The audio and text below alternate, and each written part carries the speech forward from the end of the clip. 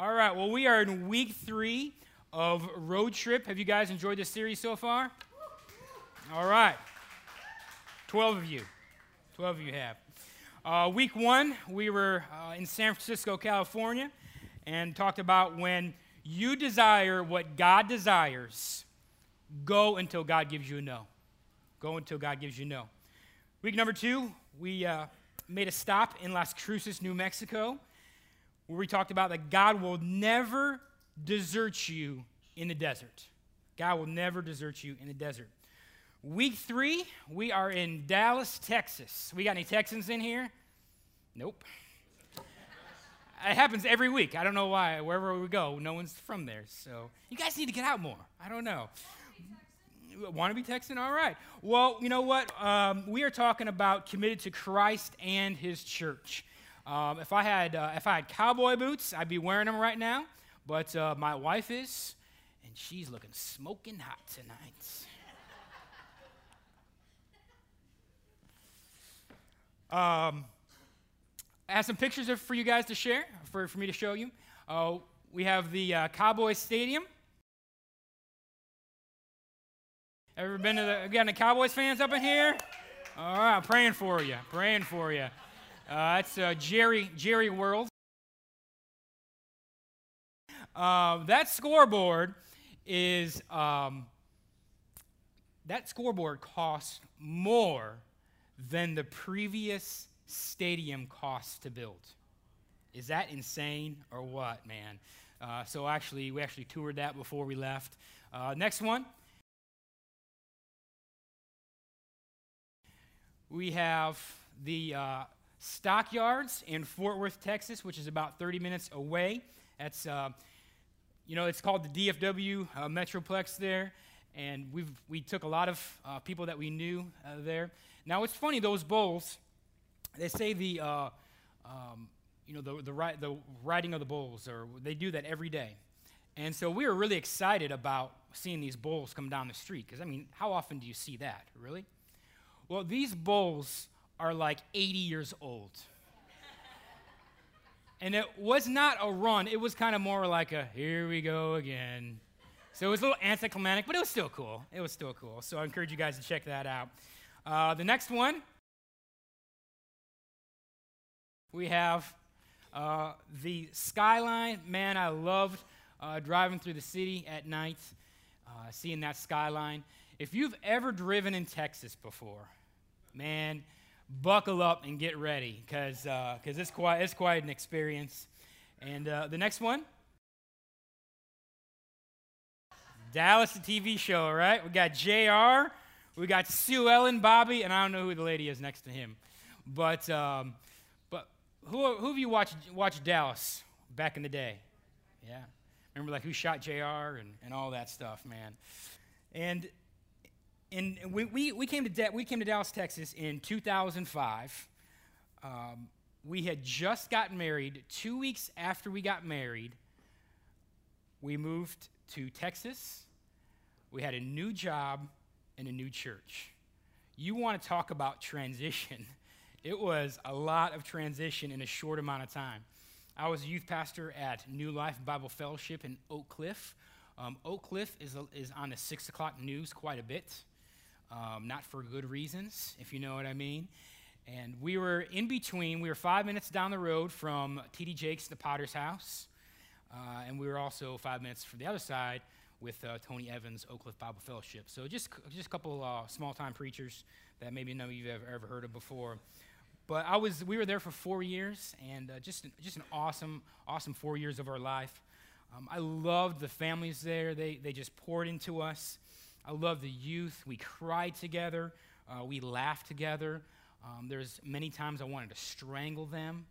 And if you have teenagers, you know what I'm talking about. But you know what? There's probably times that they wanted to strangle me too. So it was fair. Couple of the guys from the youth group actually came out to see me a couple years ago. They drove all the way through the night and stayed here for a couple days. So it was awesome seeing them. And our family just was in Dallas, Texas in May. One of our youth got married. So it was actually the pastor's daughter. And one of his daughters, and they flew our whole family out there to shoot the wedding. And so just precious people to me. They loved on us. I remember when my wife and I, we moved there, we arrived, and there was the whole youth group, and several people from the church were right there at our apartment waiting for us to move in. They had a big old sign, and they had gotten inside to our apartment beforehand, and they had even groceries in the shelf. Just meant the world to us. They opened up their homes. I was never a youth pastor before, so they were very patient with me. Pastor Ken, our senior pastor, just an incredible man. I respect him highly. The staff and all the ministry leaders. We had Graydon out there, so we had our first child out there in Texas, and so there was a lot of adjustment with that, being new parents. Sabrina had a postpartum pretty bad, and if any of you ladies have had postpartum, or guys, if you've gone through that, you know how difficult that is. We would just be sitting watching a show, and all of a sudden she would just start crying, and I didn't know how to respond. And but it's a very real thing. It's a very real thing, and I remember women just coming into her life and just ministering to her during that difficult time. And I'm so grateful for that. One time, our washer and dryer went out, and when you have a newborn, you wash a lot of clothes when you have a newborn. And so our clothes were just piling up. And there was a couple that came and bought a brand new washer and dryer and just showed up at our house with it. And it was nicer than the one before we had. So I was very grateful for that. The first 6 months were very difficult. They were very tough. So much to adjust to. I was 27 years old when I got married. So I was a little bit older, and I was kind of set in my ways, and I was a little bit of a jerk. I'm so glad my wife didn't say amen to that part right there. But God has really transformed my life in the last 9 years. But we had some couples come alongside of us in Dallas that reminded us that the struggles that we were having as newlyweds were pretty normal. There was a lot of stuff going on in the youth group. In the first 6 months, listen to this. In the first 6 months, we had a youth that lost his mother in a fire. We had a girl that was cutting herself.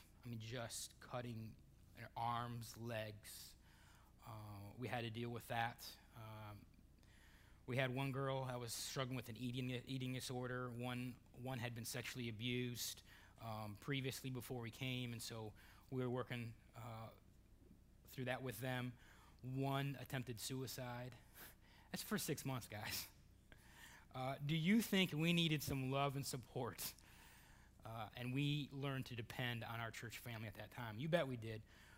You learned to rely on your church family when you live far away from your immediate family. Can I get an amen to that? How many of you guys learn that? And I think sometimes you will even find yourself that you are even closer. Sometimes you even become closer with your church family than even your immediate family. And that's not a bad thing. It just happens that way. You guys are going through life together, and and what a blessing that can be. But a question I want to ask you tonight is, where would you be without the church? Think about the difficult times that you went through, and where would you and your spouse and your family be if the church wasn't there? Could you imagine how you would have gone through some of the things you would have gone through if you didn't have a church family? So this message hopefully will inspire you, challenge you, and it's probably going to tick some of you off. But that's okay, because as one of your pastors, if I'm not ticking you off every once in a while, I'm probably not challenging you enough. So notice I don't have water tonight. I have Gatorade. So it's going to be one of those messages, whatever that means. The word church is used over 100 times in the New Testament, but 98 of those times the word church is used to reference the local assembly of believers. The local assembly, not the universal church, but a specific body of believers. So we're going to be in Romans 12 tonight. If you guys have your Bibles or your app, you can pull it up, or we have it on the screen. Romans 12, and if you want to put that up. All right. Now, Paul is speaking to the church in Rome.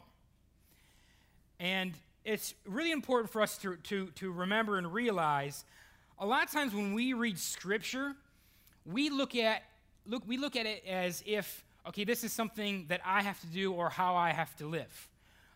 It's Paul's writing to the church in Rome, talking about being a living sacrifice to God. And I think that we forget, when we read Scripture like this, it's not just about how I can be a living sacrifice, but how can I be a living sacrifice with God's church? Because I can't do that apart from the body. And so when you read Scripture, it's not just you, but how God wants to work through you, through the church as well. So let's read a little bit. It says, "And so, dear brothers and sisters, I plead with you to give your bodies to God because of all he has done for you.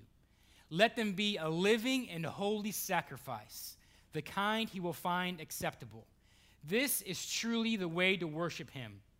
Don't copy the behavior and customs of this world, but let God transform you into a new person by changing the way you think. Then you will learn to know God's will for you, which is good and pleasing and perfect." First point, you have to humble yourself to become holy. So that's the first blank in your worship card there. I didn't really, after I kind of thought about that, and Pastor Jared has been coming alongside and just kind of reviewing my sermons, and so is my wife as well. And as I was thinking about that, I'm like, I don't know if I like that point. So I changed it. The path to holiness starts with humbleness. So there's similarities there, but the path to holiness starts with humbleness. If we were to give our bodies to God as a holy sacrifice, what does that look like? What does holy mean? Holy means to be set apart, to be dedicated, to be exclusively for God's use. That's what holy means. Holiness only results from a right relationship with God and his people. With God and his people. Verse 2, it says, "Don't copy the behavior of this world. Let God transform you into a new person by changing the way you think." The Holy Spirit in your life is God's very presence, and he is the one that transforms your life. That's the Holy Spirit's job. But you have to be teachable, and you have to be correctable for that to happen. So a question I want to ask you is, are you teachable? When someone speaks truth into your life, do you get all defensive, or do you receive that because you want to be more like Christ and less than yourself? Let's go to the next verses. It says, "Because of the privilege and authority God has given me, I give each of you this warning." So, where do we leave off? Yeah, warning. Don't think you are better than you really are. Be honest in your evaluation of yourselves, measuring yourselves by the faith God has given us, just as our bodies have many parts and each has a special function. So it is with Christ's body. We are many parts of the body, and we all belong to each other. In his grace, God has given us different gifts for doing certain things well. So if God has given you the ability to prophecy, speak out with as much faith as he has given you. And then there's also, he goes on to talk about other gifts as well. But in verse 3, he says, "Don't think you are better than you really are." It's our tendency to drift from God and be selfish, isn't it? It's our tendency to be selfish. No one has to teach a toddler how to be selfish. You know what I'm saying? If you had a toddler, what are they always saying all the time? It's mine. It's mine. I mean, it's just, I mean, it's a fallen state that we were born into. This world will draw us to focus on ourselves, but the church will help you to focus on others. The world wants you to focus on, we're the selfie generation, man. The world wants you to focus on you. The church wants you to help focus on others.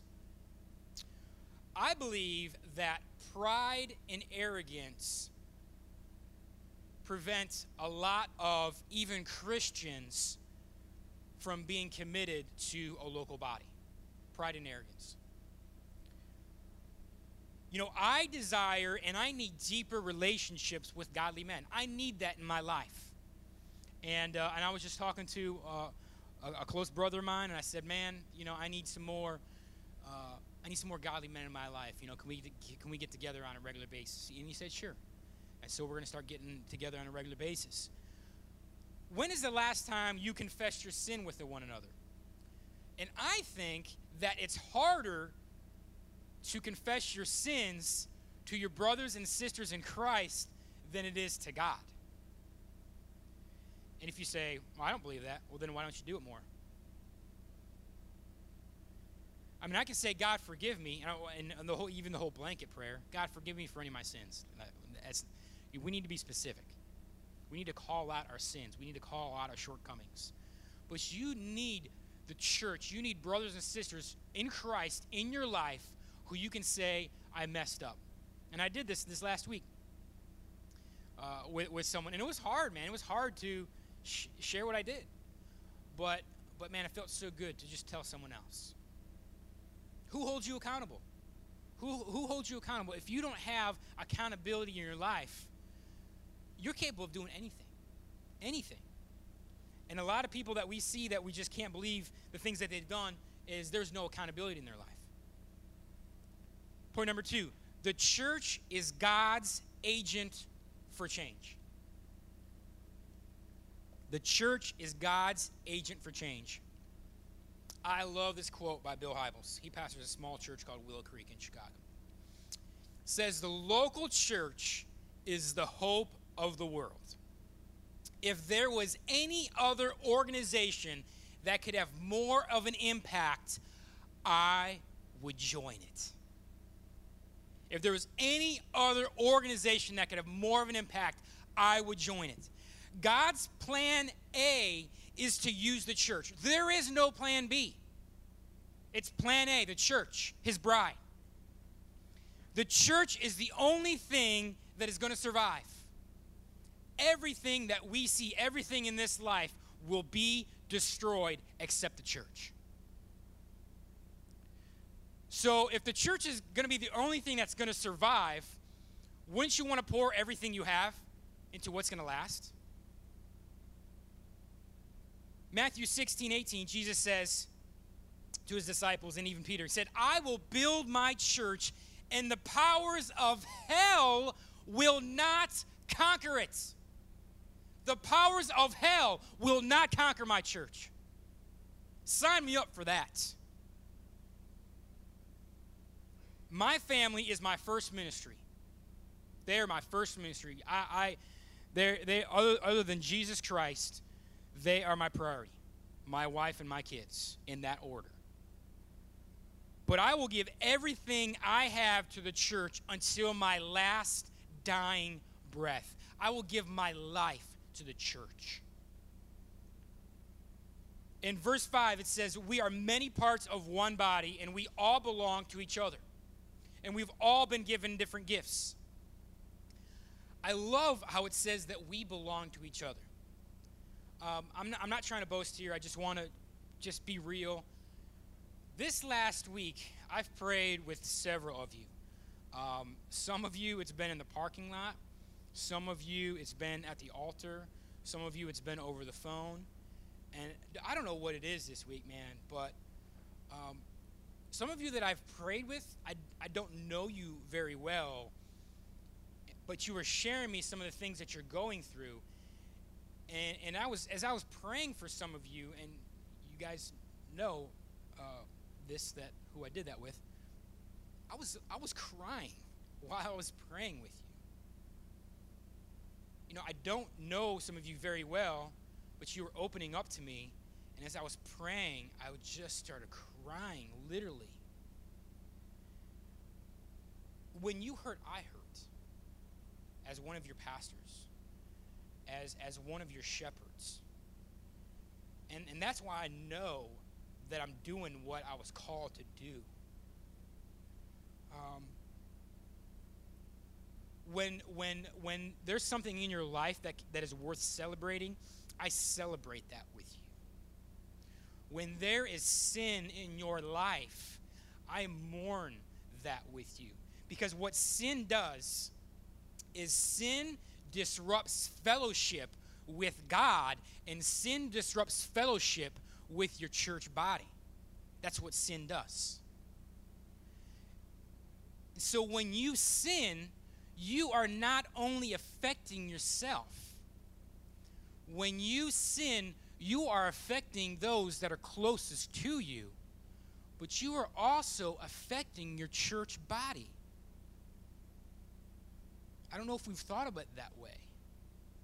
So the next time you want to do something that does not glorify God, that you know is wrong, I just want you to stop and say, okay, if I do this, I'm affecting everyone I love, and I'm affecting the bridge, because that's my family. It says we belong to each other. I mean, when you hurt a part of your body, I mean, your whole body is sending, I mean, it's sending signals to your brain letting you know. Your whole body feels that.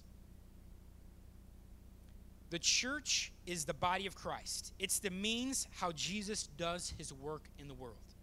The purpose of God is for his people to be gathered and visible in this world. We can do more together than we ever can do alone. The White family can impact Goldsboro. And for those of you that don't know, my last name is White. I'm not racist. Just need to clarify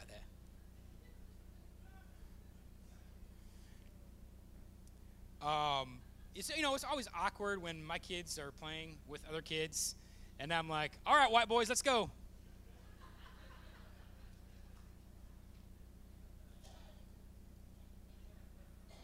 That was my wife's joke. She told me to tell that last night. I give her credit. But really, I mean, the bridge and the Goldsboro campus can impact this city more than just my family can. Don't you want to be a part of something with greater impact? I mean, I know that I do. Next one. If you love the shepherd, you will love his sheep. If you love the shepherd, you will love his sheep. I want you to raise your hand if you've ever been hurt by church people. Raise your hand. Let's be honest here. And you guys are still here? So someone's got two hands raised. What are you still doing here? You've been hurt. Sheep smell, sheep are messy, and sheep bite. And many of us have been bitten by God's sheep. If you've been coming for the bridge for a while and we haven't hurt or disappointed you, give us time. Guarantee it's going to happen. Just give us some time. Because we are imperfect people. And if you are expecting perfection from imperfect people, you will be disappointed every single time. And I love what Pastor Farrell says. If you find a perfect church, don't go to it because you'll mess it up. All right? John 13:5, Jesus says, your strong love for each other will prove to the world that you are my disciples. Your love for one another will prove that you're my disciples. No one should be more loving and forgiving than the church? No one. We should be some of the most loving and forgiving people around.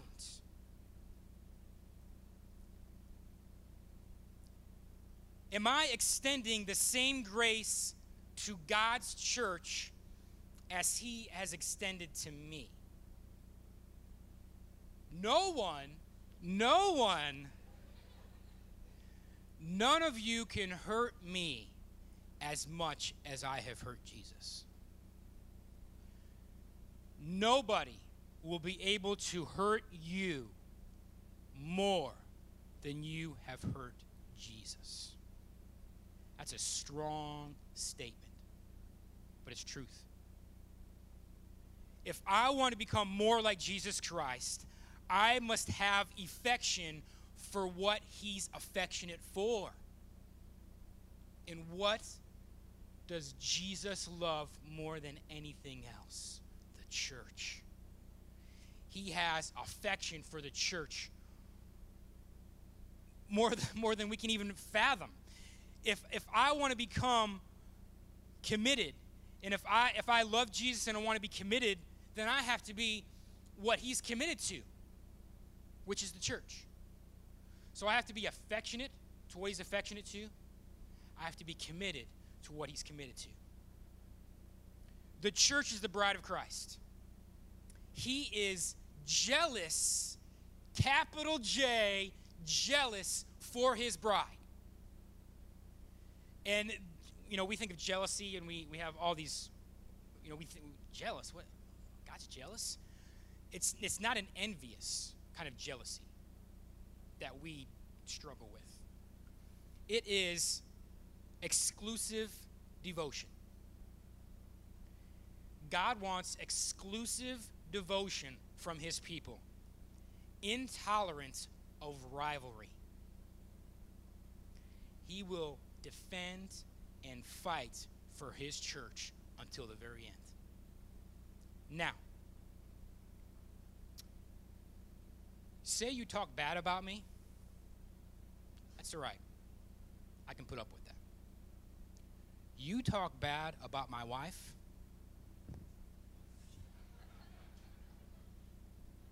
It's on.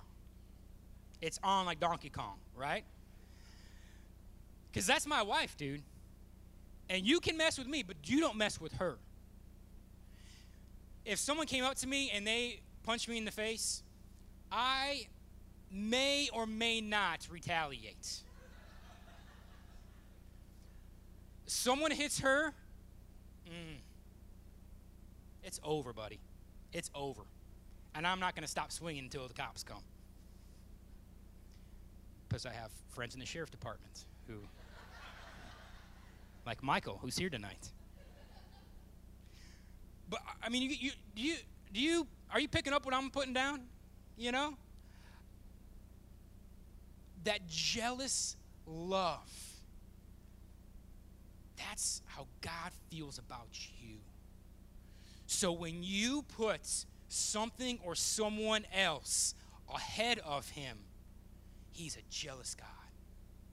And He doesn't want anyone or anything more important than Him. So how do you respond when someone talks bad about God's bride? Because we hear it all the time, don't we? In conversations, maybe at work. Do you say anything? Or you just let it roll off? Or do you stick up for the bride, for Christ's bride? If you talk negatively, I'm talking to everyone in this room. If you talk negatively about God's church, you're going to have to answer to God for that. Because He is a jealous husband. Now, I'm not trying to diminish the pain and the hurt that you went through with the church. Maybe it was this one, maybe it was the previous one, maybe it was the pastor. I'm not trying to diminish that. But you can't stay there.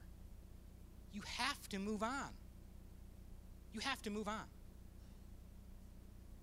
Jesus was hurt by the church more than anyone else. And 3 days later, he rose from the dead. And he continues to pursue the church. He continues to pursue his bride.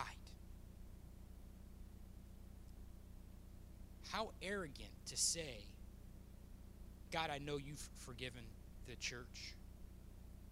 I know that they hung you on a cross, literally, and you died for the church, but I just can't forgive.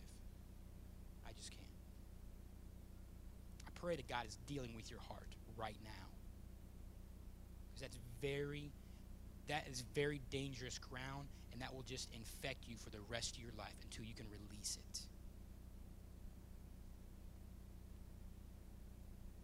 Last point. Committed to Jesus means being committed to his church. Hebrews 10:23-25 says, "Let us hold tightly without wavering to the hope we affirm, for God can be trusted to keep his promise. Let us think of the ways to motivate one another to acts of love and good works. And let us not neglect our meeting together, as some people do, but encourage one another, especially now that the day of his return is drawing near." To not neglect or give up speaks of desertion or abandonment. Don't ever abandon the church. Don't ever desert the bride of Christ. You know, back when this was written, the church was being very persecuted. I mean, people were literally dying for their faith. And people around the world are dying for their faith. It's not happening really where we're at, but it's happening. And so they really learned to depend on one another. They needed each other to make it through. I mean, you think about our church in Halakte, Belize right now. We're one church with 3 locations. And our missions team just went there and visited them and did a bunch of work for them. One of the days, our team had been working hard all day long. And one of the days, they didn't get lunch because there was no food. And you know what? No one on the team complained at all. Even though it was hot and they were sweaty and they had been working hard, they just kept on working. That church depends on one another for survival. And in our society, it's all about being independent. It's all about not relying on anybody. And I think that's been to our detriment. Because we're just so, Lone Ranger mentality that sometimes I wonder if we are forgetting to really depend and rely on one another like God has called us to do. If you aren't depending on his church, you're not depending on God. You say, "Oh, I don't know about that." Well, if the church is how God works and how God operates and how God changes things, and you're not committed to a local body, then you're not glorifying God. How can you expect for God to work through your life if you're trying to do it apart from you, apart from his bride? You need support to grow spiritually. You cannot grow healthy alone. We need each other. You take a child, an 8-year-old child, and you just kind of send them off on their own and say, just do your thing. Good luck. What are they going to do? They're 8. What's going to happen is they're going to be malnourished. They're going to be uneducated. You know what? And I think right now, the church, the universal church as a whole, I think there's a lot of malnourished, uneducated Christians because they're trying to do it themselves. I love this quote. It's going to get some of you mad. That's okay. The Christian who is not committed to a group of other believers for praying, sharing, and serving so that he or she is known as he knows others is not an obedient Christian. He or she is not in the will of God. However vocal they may be in their theology, they are not obeying the Lord. That's a strong, strong statement right there.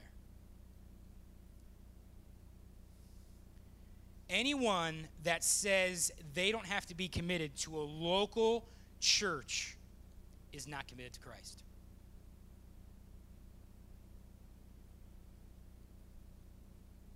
And they don't understand Scripture. They don't. Anyone that says that they love Jesus but is not committed to a local body, they don't know Scripture. Because if they did, there's no way they would say that. I mean, that is full of the New Testament about being a part of the body. I have never seen anyone be a mature and growing believer without being a part of a church body. I've never seen it. I've been on this earth for 36 years, and I've never seen a mature, growing believer without being a part of a church body. I haven't seen it because it doesn't exist. Now, a lot of people, the people that get defensive when I say this, when I post stuff like this on Facebook? Christians who aren't a part of church. They're the ones that respond and get all upset, which is ironic to me. Christians that are doing life alone set a poor example to a lost world who think they can continue to do life on their own as well. Set a poor example. Your commitment encourages others to be committed. Your commitment encourages others to be committed. And your consistency shows commitment. I came across this statistic and I couldn't believe it. It says 40% of churchgoers are going to church 1 to 2 times a month. 40%. Half of Christians say they're coming to church 1 to 2 times a month. And we're okay with that. We shouldn't be. Don't go eating for a week or two and see how you do. I mean, you don't eat for a whole week or 2 weeks. I mean, you're gonna be a wreck, man. What do you think that's doing to your spiritual life when you think you can just come once or twice a month and be okay with that? You say, well, all right, pastor, preacher. You say, I'm in church already. I'm here tonight. So why this message? Well, I want God's best for your life. I want God's best for your family. And that won't happen if you're not committed to his body, to his bride. It won't. And I'm not just talking about coming. I'm talking about committing, serving, giving. Attendance doesn't mean commitment. And I want you to use your gifts. That's why we emphasize so much why it's so important for you to know your gifts so you can use it to bless others. Are you using your gifts? When you come on a Thursday and a Sunday, do you just grab, your coffee and cappuccino and just come here and sit in and just saying, all right, what do you have for me this week? Or do you come to say, you know what, I'm going to make a difference in someone's life today, tonight. I'm going to come and I'm going to get to know someone that I haven't met before. Because there's hurting people that sit next to me every single week. And it's not about me. It's about me pouring into other people's lives. God blesses and honors that. And I don't want you to ever fall away from the body.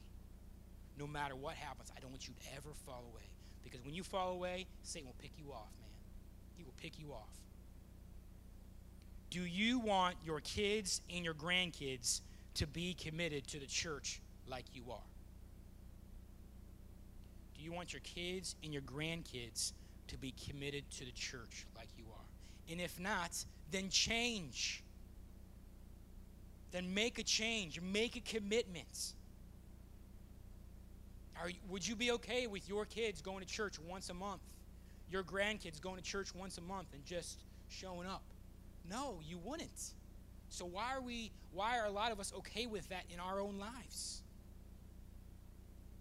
What's important to you is what's going to be important to them. What's important to you is what's going to be important to your family.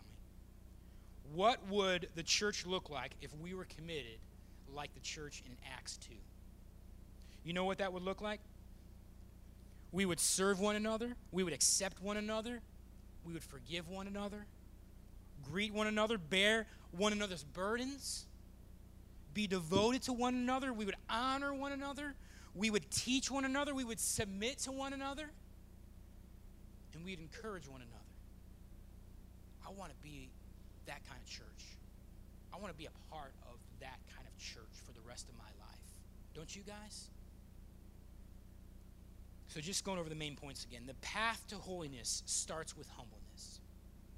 The church is God's agent for change. If you love the shepherd, you will love his sheep. And committed to Jesus means committed to his church. I'm going to pray.